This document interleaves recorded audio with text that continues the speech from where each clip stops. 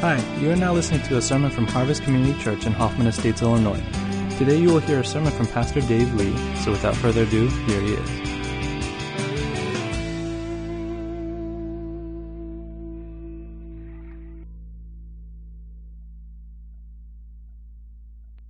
Good morning. If you're new to our church, or if it's been a while since you visited, my name is Dave. It's my privilege to serve as lead pastor here. And if you're new, I want to really sincerely welcome you to our church. If it's been a while, we're really glad you're here. We are glad to see you again. Excuse me. Oh, I did that wrong. I can't do that every time because I'm going to be coughing a lot.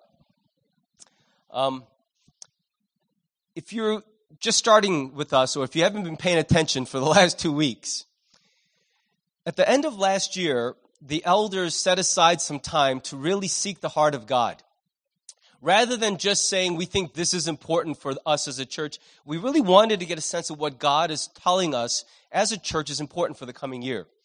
And so we were fasting, not for a whole month straight. You can tell just by looking at us, we weren't doing that. But we were fasting, we were praying, we were seeking the heart of God. And at the end of the year, we really believe He gave us 3 things that He wants us to focus on as a church in the coming year. One of the things that gives me so much confidence about the leadership of our church over the last 21 years is that instead of coming up with programmatic things, what we heard from the Lord, what the other elders heard from the Lord were very spiritual things. And so on the first Sunday of the year, Pastor Jared preached about how we want this to be the year of returning or turning to the Lord with everything we've got. And I want to say to you heart to heart, if you've been stuck in a place spiritually for a really long time, a place of unforgiveness, anger, apathy, frustration, coldness, and if you've been in that place, can we just admit in all honesty, no matter what else you want to say today, you don't like being there, do you? Maybe you got used to being there, but you don't like being there. Nobody does. It's a terrible place to be when you have a sense that there is a God, but you feel cold and far from Him. And if that's where you are, we want to ask you, just in faith, to make a declaration that this year you will push aside all that lethargy, that apathy, that being stuck, and cry out to God with your whole heart, help me come back to you. Help me turn to you with my whole heart, no matter what failures, no matter what frustrations, what unmet needs are still lingering out there. I want to come back with everything I've got. I want to pursue you with all my heart, put you to the test, and see if you will not meet me in that place. That's one thing we really are yearning to see happen in the spiritual lives of every person at this church. Are you with me? Just nod so I know you're here. And then last Sunday, Pastor Frank preached about a vision we have that our church wouldn't just be an organization, but that it would be a family. And the truth is, some of us, this could be the first real, healthy, functional family you've ever been part of. Some of us grew up in a family that was really painful or difficult, and we've been longing for some place that feels like home, but the truth is not everybody has felt that here.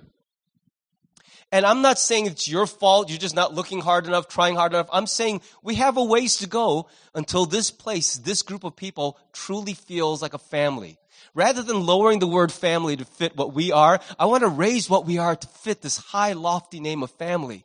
And Pastor Frank reminded us it comes through acceptance, it comes through reconciliation, grace, praying together. But whatever it means to you, that's our vision for this year, is that Harvest would start to feel more and more like a family. And I want to challenge you, if you've not been feeling like that, don't let your pain or your cynicism get in the way of hoping that this would be that place for you. We haven't done everything perfectly, but our heart is this. We want to do much better this year with intimacy and unity and really feeling like a family. Are we still together? Don't you want that? I know I want that. I'm sure many of us want that. Let's hope that God would do it rather than be cynical with arms folded that He probably won't. Well, this morning, I want to give you the third thing. The third thing that we really believe God's laid on our hearts. And I just thank God that we're not talking about a building project or a capital campaign or some organizational thing, but this is something from the heart that God wants for us, no matter where we meet on Sundays, no matter what else is happening for us organizationally. The title of the message is, I don't know if you can flash it up there, it's The Next Generation. The Next Generation. I apologize that that's such a low-res picture. That doesn't bother most of you, but it bothers me to no end, but I could not find a better version. I want to take the text of Psalm 78 and share with you this burden on our hearts as the elders, that we would truly testify of God's greatness to the next generation. And I want to share some specifics of what that means to us. But let's look at Psalm 78. I want to look at verses 1 through 7.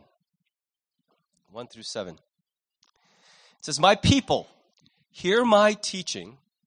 Listen to the words of my mouth. I will open my mouth with a parable. I will utter hidden things, things from of old. Things we have heard and known, things our ancestors have told us. We will not hide them from their descendants. We will tell the next generation the praiseworthy deeds of the Lord, his power, and the wonders he has done. He decreed statutes for Jacob and established the law in Israel, which he commanded our ancestors to teach their children. So the next generation would know them, even the children yet to be born, and they in turn would tell their children. Then they would put their trust in God and would not forget his deeds, but would keep his commands." The primary way that God makes himself known to human beings is what? Anyone know? Nobody wants to be the first to shout out, I guess. But the primary way that God, I hope you know this somewhere deep down, the primary way that God makes himself known to human beings is through the Bible. And we should be thankful for that, because if the primary way we knew God was somehow how we felt about him deep down in our hearts, there would be over 350 million versions of God in the United States. If what we knew about God was simply what he told us, then God will be whatever we make him to be. But thankfully, he's chosen through one book. And this is right, because all of us want to be known on our terms as we define ourselves, not as other people have perceived us to be.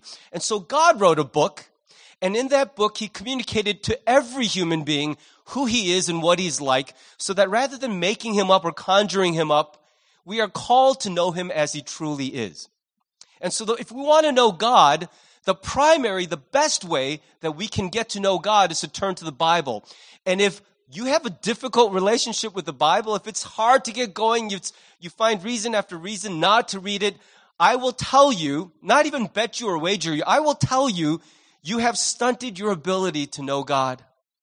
You'll be frustrated because you sense there is this wonderful God, but you have no clue how to relate to him. And if you don't get into the Word of God, you won't know this God very well at all. But I will also say that God has, over the millennia, used another way, a secondary way of really making himself known to human beings. Now, the first, most important, essential way is the Bible, and you cannot bypass that and jump straight to the second thing. That's really important for me to establish before I move on, is if you don't go to Scripture, you won't find out about God through any other means. But if you first turn to the Bible, there is this second way that God makes himself known, and that is through the testimony of his people. It's a beautiful distinction that in the Bible, God tells us a lot of truth about himself, what he's like, who he is, where he's from, where he's headed. But it is as you hear the testimony of other people as they share the way they've related to God, that God suddenly stops being a public figure and starts to feel more like a person you can know. Here's an analogy that might help. You can read all you want about World War II in your history books. I'm going to look right at this section because I know how much this group of people loves history. How many of you AP US history is like your favorite class? A push. Anyone? Nothing? No, all right. Well, I love history.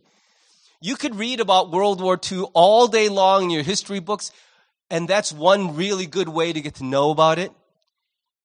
But man, what a difference is made when your grandpa or your great-grandpa sits you down on the porch and tells you story after story of what it was like to storm Omaha Beach on D-Day and survive. To tell you what it sounded like when a half-track came rolling by. To tell you what it felt like to pull the trigger on a 50-millimeter machine gun and just think your teeth are going to fall out of your head. To know the despair of being a prisoner of war. You see, when someone tells you the stories, it fleshes the truth out in a way that just the truth by itself cannot. The truth is essential, it is important, it is indispensable, but stories make the truth feel real to all of us. It makes it feel human, accessible, like something I don't just want to know, but I must know, I can know. I can feel it in my heart. And so I believe that what this text in Psalm 78 is talking about is the high value God places on one generation telling the next. These are our stories of God. Now, you can hear preached on a Sunday morning the truths and principles about God, and His commandments spelled out for you, but it is person to person and life on life during which you will hear a human being's story of grasping at, relating to, trusting, wrestling with, and knowing God at the deepest personal level. And when you hear those stories, they do something to our faith that is profound, that is so important, that I would say you can't fully know God the way He intends to be known without both of those things, without Scripture and testimony. You can know a lot about God, but He wants to be known more than just up here.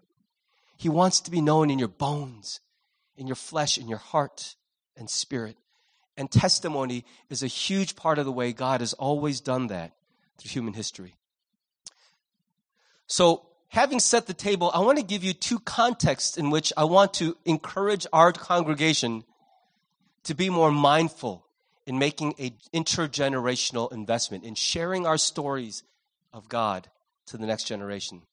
The first of those settings is parents and children.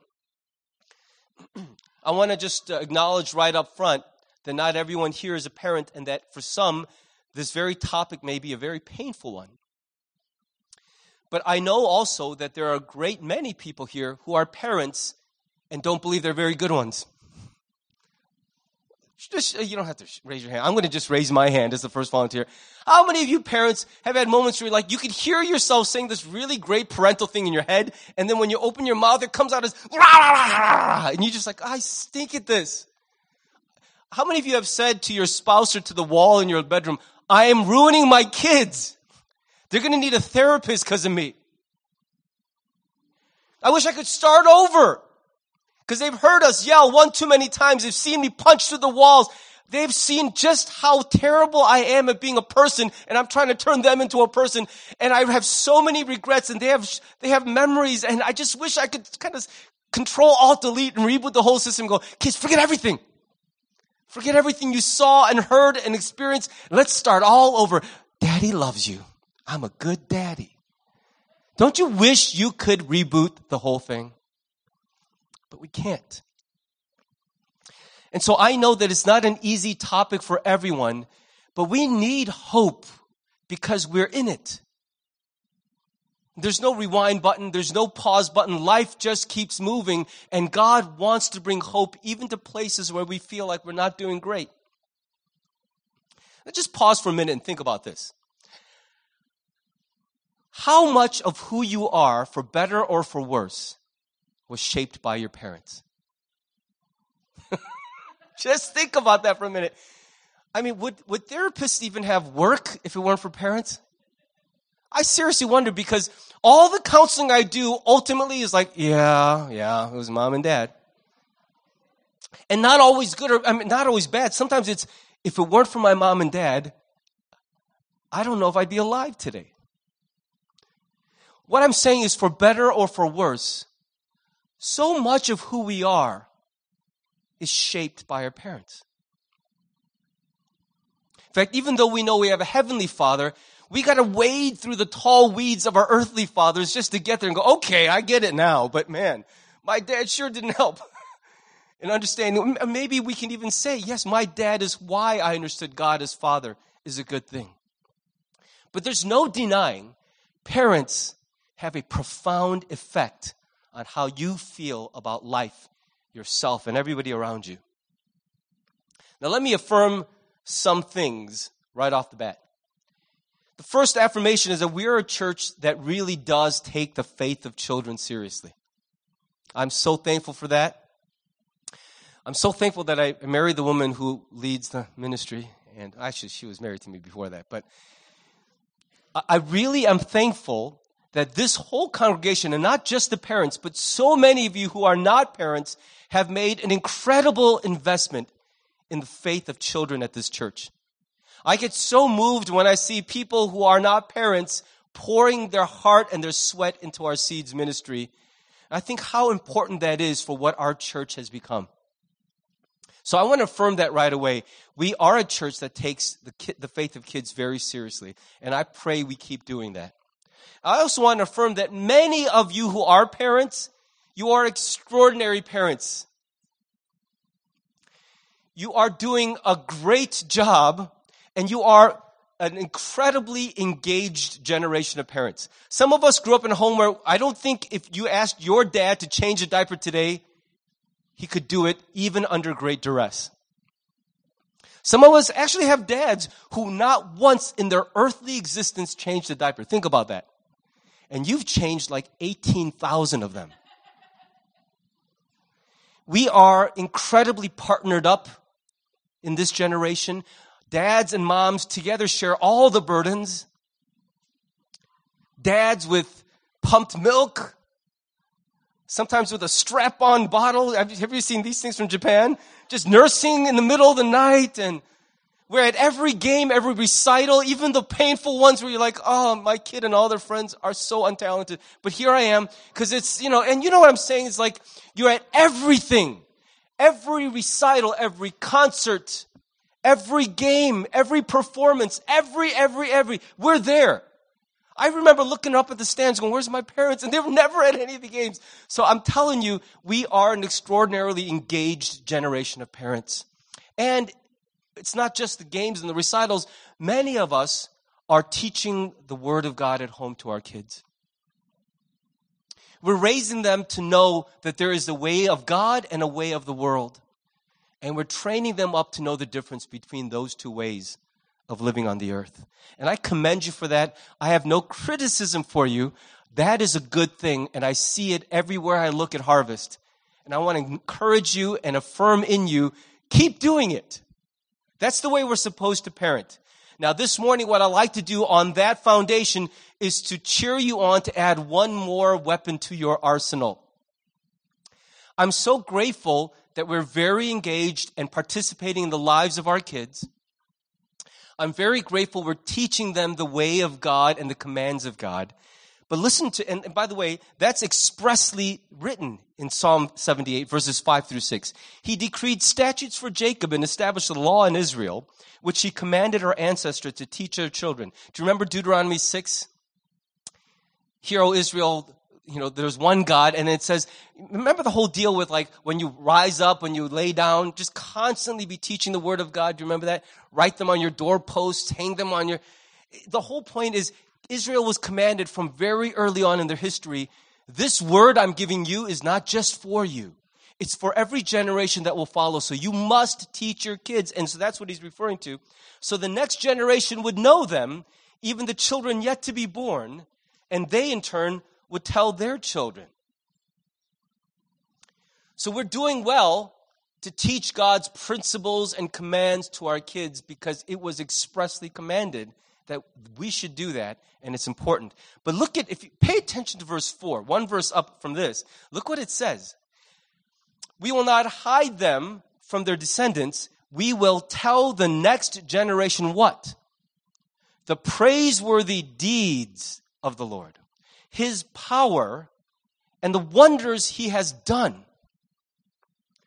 And so the picture being painted here is, it's not enough to just tell kids what the right and wrong thing are And can we just admit it? Some of us parents, we never miss the opportunity to give a lecture.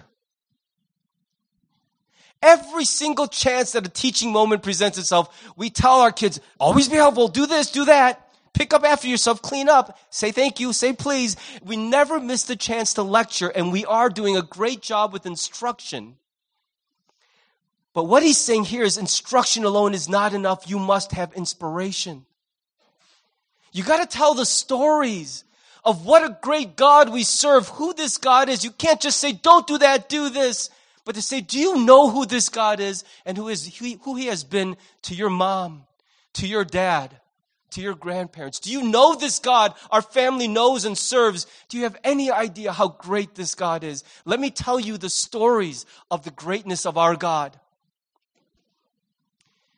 Because we are not drill sergeants raising the next battalion of infantrymen.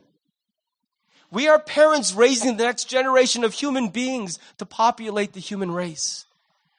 And it's not enough simply to modify and control behavior. They must know this God we keep telling them is looming over their heads with power and authority.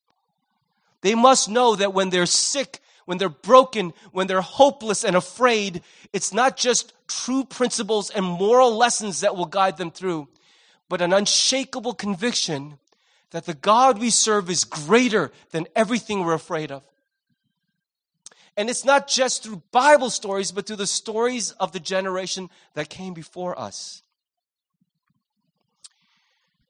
Here's another way of saying it. We cannot give away what we don't possess. If I were to say to you, hey, would you like a private jet? How seriously are you going to take that question? Like, why, you got two lying around, you don't need the second one? It's an idle question if it's coming from me, because I can't give you what I don't have. If I said, would you like a really worn out Bible? Maybe I'll give you one of those. If I give you an old Mac laptop, I have one of those. But you can't give away something till you have it first. And so maybe the truth is we were drummed in with moral principles all our lives. And if you shake me, a lecture will come out even if I'm sleeping. Middle of the night, shake me. Oh, yes, you have to do this, you have to do that. Like, that's what fills us up is moral lessons. Principles. And maybe that's what we're full of, and so that's what we give away all the time mindlessly. But if your children say, I don't want to hear any more principles, tell me a story about God in your life. How great he was. Tell me a time when you didn't think you could forgive, and then you forgave. Tell me a time when you were afraid to death, and he saved you. Tell me a time when something felt impossible, and God still did it. I want to hear the stories, not of Daniel in the lion's den, but of Daddy in the lion's den. That's what I want to hear. Does he still live today, or only way back a long time ago in Israel? Is he still alive? Does he still work? If they asked you for that story, you can't tell it to them unless there is a story, is there?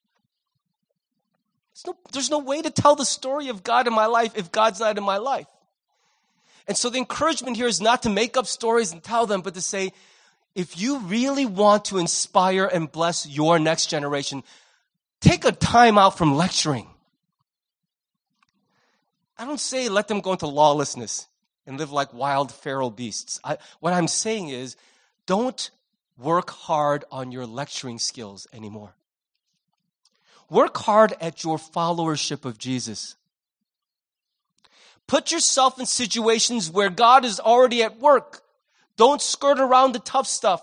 Don't bypass the scary stuff. Go right to the heart of where God's at work. Are friends fighting? Is a marriage near you collapsing? Is someone sick in the hospital? Don't make up reasons why you can't make it out to the hospital. Go right into it. Dive straight to the middle of the things that scare you and say, God, will you show up? I'm terrified. One of my best friends is in the hospital with a terminal illness. I don't even know what to start to say to him. I don't want to be in that place. Two of my best friends are about to split up. I can't handle that right now. I don't have the bandwidth. I don't have the strength. I don't even know how to start. God, I don't want to get involved. And we've been there where we're saying, I know that's important. I can't do it. I just cannot go there right now. And my encouragement to you is go there, because those are the places where God shows up. Those are the places where life gets extraordinary. If you say, I hope Rogue One is really good, I'm going to pray that it's a good movie, and you go and you're like, hey, it was really good. God is working in my life. Give me a break. If that's the extent of your faith tests of God, wow, your God's going to get puny. Well, God's really working. Rogue One was awesome. Is that really where you want to live your life? My friend had a sore throat, and I gave him a Halls, and then he stopped coughing for like 15 minutes. Glory. Glory. I'm not trying to belittle things. What I'm saying, though, is the stuff that your heart is screaming, don't go there. Go there, and you'll have a story or two to tell. I'm thinking about going to Iraq this year. I think in Iraq, stories are manufactured on an assembly line. I'm also thinking about going to Indianapolis this year. No offense to anyone from Indiana, but I feel like both places start with I, but the stories that you gather in those places are a little different. I think it's safer to go to one of those I places than another. And I think when you come back from one of those places, you will have seen something amazing that you wouldn't normally see. And so I want to encourage those who are parents, stop lecturing your kids. They know already. Start inspiring your kids. Tell them, never mind what's right and wrong. Let me tell you about the God I know. Let me tell you about the impossible things He's brought us through. Because that's the God you kids need to know. I don't want to pit one against the other. All I'm saying is we've done a lot of the one. Let's do more of the other. Amen? Now here's the incredible promise given to us in verse 7. That if we mix instruction and inspiration, if we mix teaching the commands of God with telling the stories of God in our own lives, the result in the next generation will be that they would what? Put their trust in God. If you're a Christian parent, that's what you want more than anything. It's not just that they would be obedient, but that in their heart of hearts, when everything is falling apart, they know who is worthy of their trust. They feel secure and safe because God has their back. If I could release 4 kids into the world who know that, with their eyes closed, I can die in peace. That's what I want more than anything. Is because I can't protect them from everything. I can't shield them from everything. I can't help them through every decision. But if they will put their own trust in God, I've done my job, haven't I? But I don't want to be lawless people, immoral people, trusting God with their crack pipe. And so it says that if you will balance instruction and inspiration, if you will tell the truth of God along with the story of God, they would not just put their trust in God, but they would not forget His deeds, and they would keep His commands. That's our goal in parenting, is that we would have kids who would know and respect and obey the commands of God, but in their heart of hearts, they also place their whole trust in God. And that it's not even clear where one starts and the other begins, because it's really, the truth is, our trust in God and our obedience to God are very interrelated. And a person who trusts greatly obeys greatly, and vice versa. Still with me? Let me give you one more context in which we can make a more intentional effort to bless the next generation that God is raising up. And that is older adults to younger adults. Seems like the favorite pastime of every generation is to criticize the one coming up after them. I'm becoming that crusty old guy who goes, oh, these next generation, these kids. Jeez. And when I say kids now, I'm talking about people in the 30s. I'm like, oh, these kids. That's so depressing. It's so depressing that I'm that age. But, it seems like every generation makes a sport of looking down our noses at the generation coming up after. Even high schoolers are like, oh, they're elementary kids these days. Jeez. They're getting phones in like 5th grade. We had to wait till 8th grade. Oh, do you know how hard it was back in the day? But isn't that what we do? We disdain the next generation. We criticize and see them as inferior, weaker, lesser somehow, because we remember the pain, often exaggerated, but we remember the pain and hardship of walking uphill in the snow all year, both ways to school. We remember the daily beatings at 4 o'clock just in case, like we remember all that.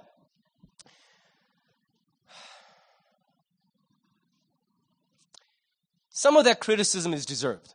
Can we just be honest? Younger people, some of that criticism is well-deserved. You're weak.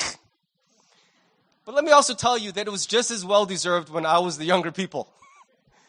And I was an idiot, and I really sucked all the hope out of my parents' generation when they looked at us. Pull up next to us at the stoplight, and we'd be like, and we're like, yeah! I just remember seeing these midlife people at the red light going, oh, that kid's going to be running the world someday. There's no hope. Some of the criticism is well-deserved. It's earned. But the truth is, what does one generation gain from being criticized by the generation that came before? Is there anything to be gained by that criticism? We act like we're trying to toughen everyone up, sharpen them, but when we wave the finger of criticism, it may point to a factual truth, but it kills the heart. It does so little to motivate real change. I'm not saying the criticisms are factually untrue. I'm saying that the way of criticism is the least effective way to raise people up.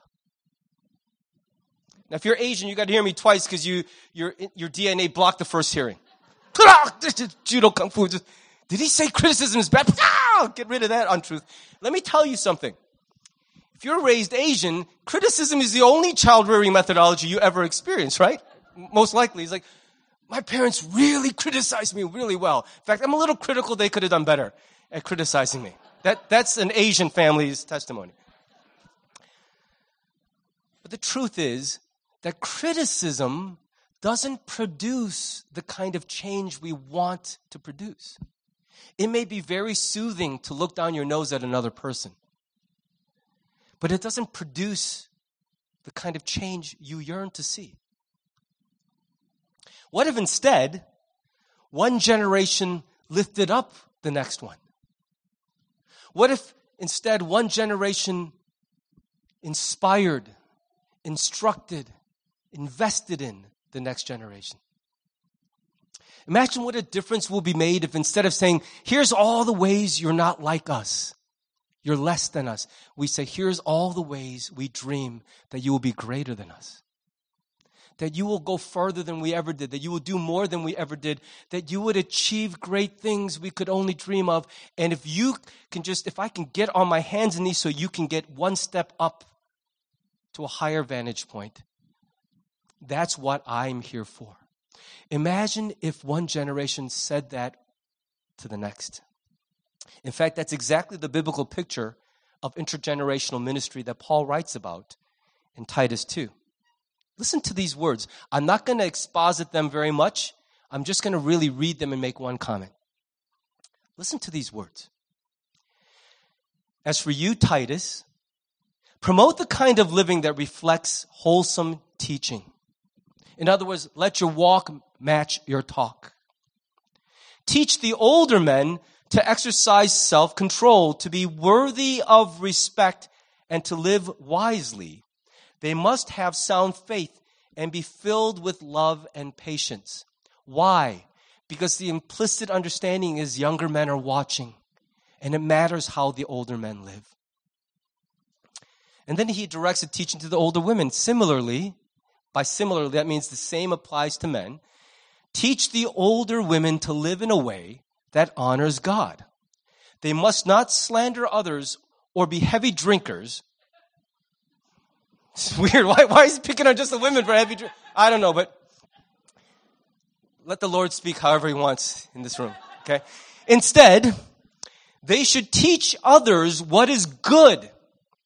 These older women must, train the younger women to love their husbands and their children, to live wisely and be pure, to work in their homes, to do good, and to be submissive to their husbands. Then they will not bring shame on the word of God. My aim is not to try to go back to a 1950s domestic picture. It's not a cultural statement I'm trying to emphasize here, but a biblical one, which is this. The right principle is that the generation before would teach the generation coming how to be a human being who follows Christ in this broken world. That's really it.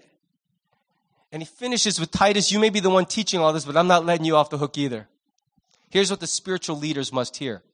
In the same way, we encourage the young men to live wisely, and you yourself must be an example to them by doing good works of every kind. Let everything you do reflect the integrity and seriousness of your teaching. Some of us have many valid criticisms of the way our parents portrayed Jesus to us, the church to us, Christianity to us. We have some very valid criticisms. My challenge to you is, are you doing a much better job of portraying a picture of a God who is winsome and loving and gracious and worthy of following? Is your own followership of Jesus inspiring your children to see a better picture of him than your parents gave to you? Or is this just another rut, generationally speaking? My parents brought me to church. I bring my kids to church, and that's all we're going to do. That's not enough, is it? It's not enough.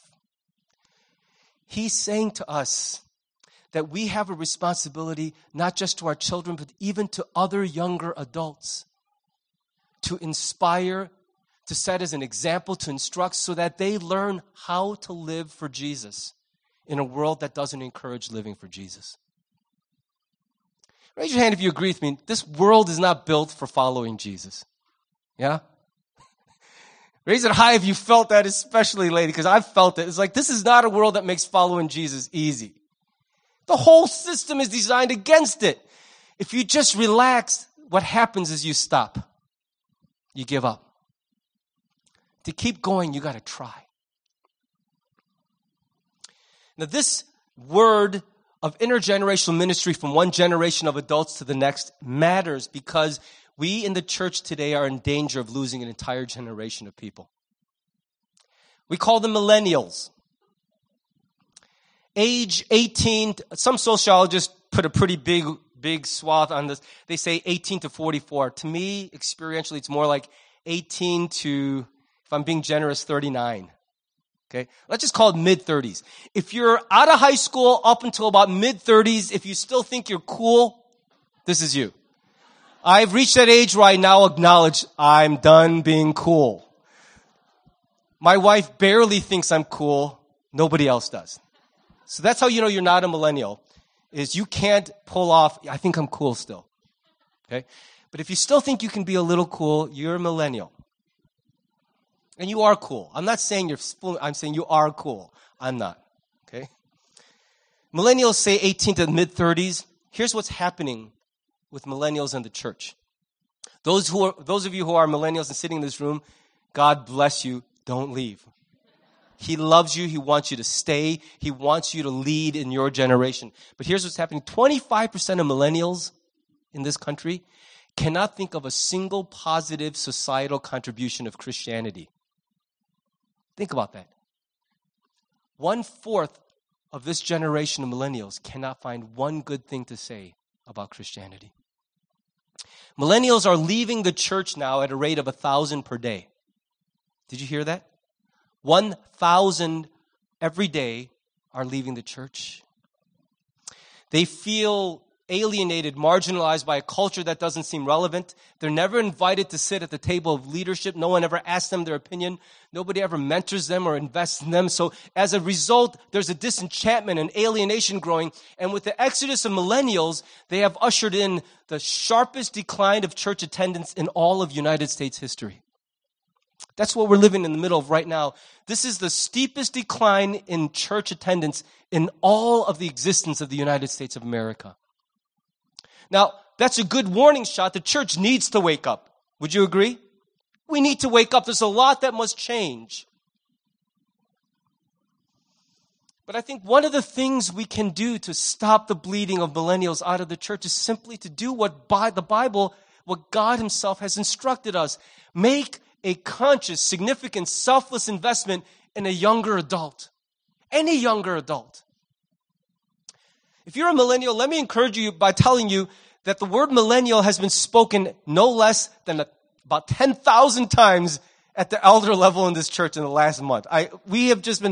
We're almost a millennial. We've been talking so much about what's happening with you, how to retool the church to make sure that you have a place at this table, that we make a high priority out of letting you know that God loves your generation. And the reason that losing the millennials is such a tragic loss is it's one of the most gifted, one of the most passionate generations God ever put on the earth. This generation of people can change the whole world if Jesus grabs hold. And if we lose them in the church, the loss is incalculable. What's amazing to me is when I interview millennials personally, when we do polls publicly, again and again, one common thread is they long for mentorship.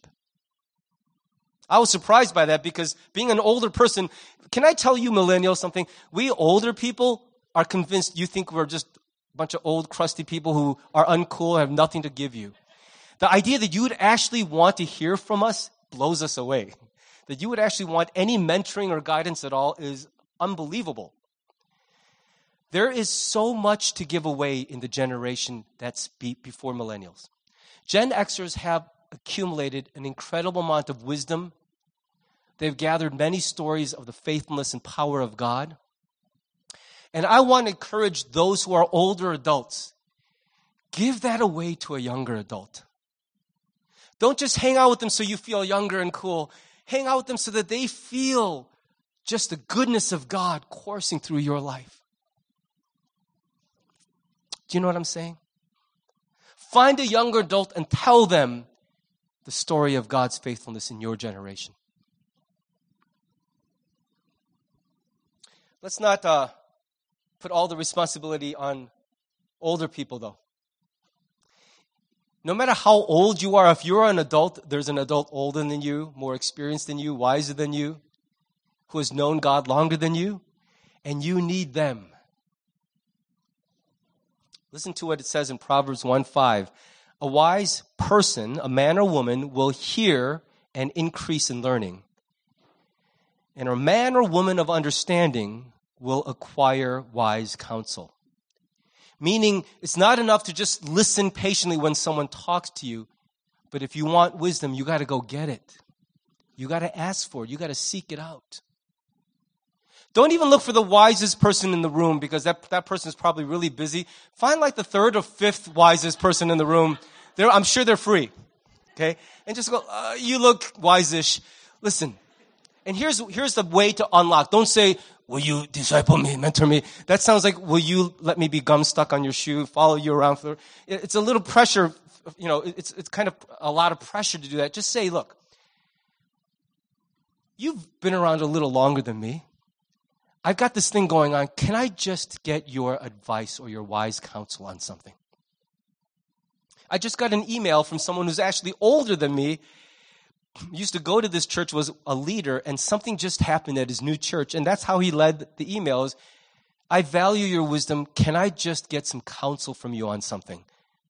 And it had the power of unlocking my heart because he's asking for something that he believes I have that would bring value to his life.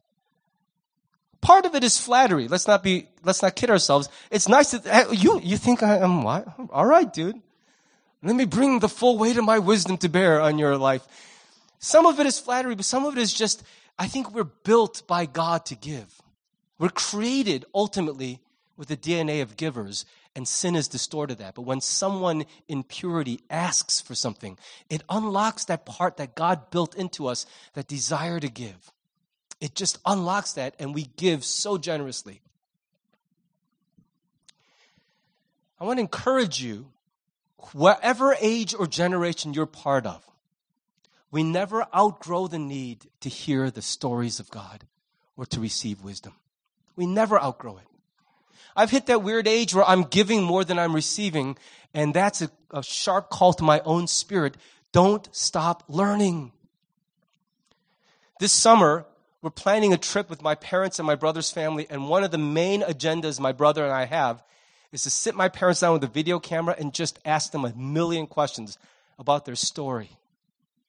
We want to fill out our genealogy, so that's part of it, but the other part of it is, when's the last time I really asked my mom and dad to impart to me their wisdom and to tell me the story of why in their 70s and 80s they still follow Jesus. I want to hear that because I desperately need to hear it. My soul needs that. So we're going to spend a couple $1,000 to rent a house by the water. And the whole point is just to hear the stories of the generation that came before. Can I encourage you to make a similar intentional effort to seek wisdom and to hear the stories of God from the generation that came before? Maybe you just start with your own mom and dad and say, hey, can I buy you dinner and just ask you some questions? Tell me what it was like. I think you'd be incredibly blessed. Let me finish this way.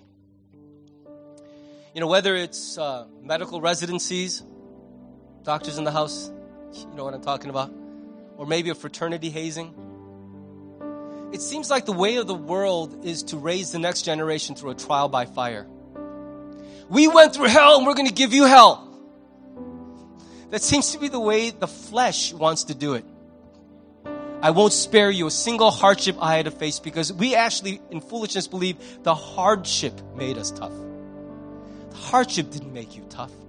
It was simply the backdrop against which God made you tough. Apart from the sovereignty of God, your suffering meant nothing. Many have suffered worse than you, have become horrific people, evil people, broken people. It was not the hardship that made you who you are. It was the faithfulness of God that made you who you are. Don't ever for a moment doubt it. I'm not saying pad every fall, cushion your kids' bedrooms, save them from every consequence. That's not what I'm saying. But don't start thinking that it's your moral obligation to make it tougher for the next generation so that they will become good men and women.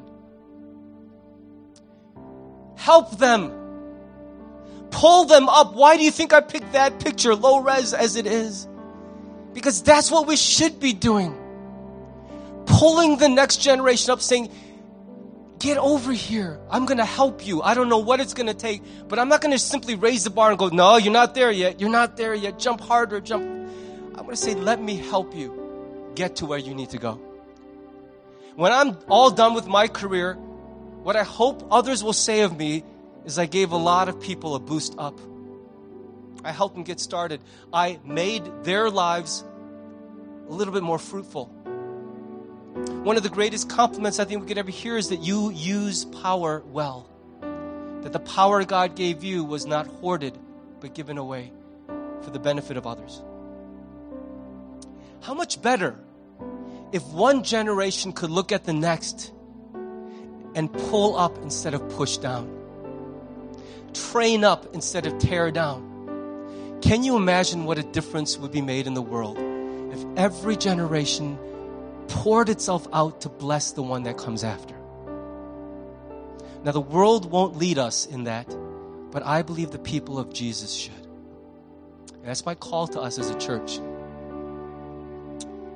Whether it's kids, whether it's a friend, or any other adult, let's let the story of God be the greatest gift one generation gives to the next.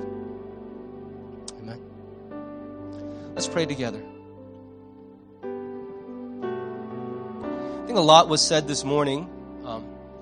I don't know what among the things that were said stuck with your heart. Maybe as it was being said, you felt in your heart a little jump like, that's for me. I need to hear that. Nothing that I said this morning was spoken in a spirit of rebuke or complaint or criticism. Please know that. I'm hearing these words same as you. I want to help the next generation. So whatever it is that you sense the Lord wants to say to you, listen for a moment and receive it. Let Him say it to you. And then take a minute to respond. And then I'll pray for us and then we'll sing some more songs. Let me pray for us. God, not all, but some, maybe even many of us. The generation that came before in their imperfection left some deep scars, took some things from us we can't reclaim. And we still carry the scars and we still carry the weight of that everywhere we go. God, help us not to throw that weight on the shoulders of the next generation. We are broken, but help us be builders of the next generation. In our pain, help us not to condemn those who come after, to inherit from us the weight of sin and brokenness, but instead to receive an inheritance of the praiseworthy deeds, the power, and the mighty acts and wonders of our God. We admit that we cannot give away what we don't have, and so we pray that you would constantly pull at our own hearts to live lives at the ragged edge of this faith, of this kingdom. To stop chasing safety and comfort and go to the places where you're very much alive and working. Help us to go to the places where you're writing stories worth telling about who you are. Help us to be men and women of faith and courage, selflessness, so that our whole lives would be spent and used as a blessing for those that come after us. We pray that you would give us this generous and selfless spirit, for it only comes from you. We pray this in Jesus' name. Amen.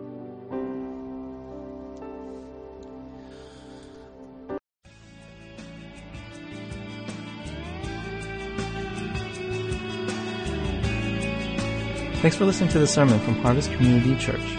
If you would like more information or have any questions or comments, check out our website at harvest-community.org. Thanks for listening.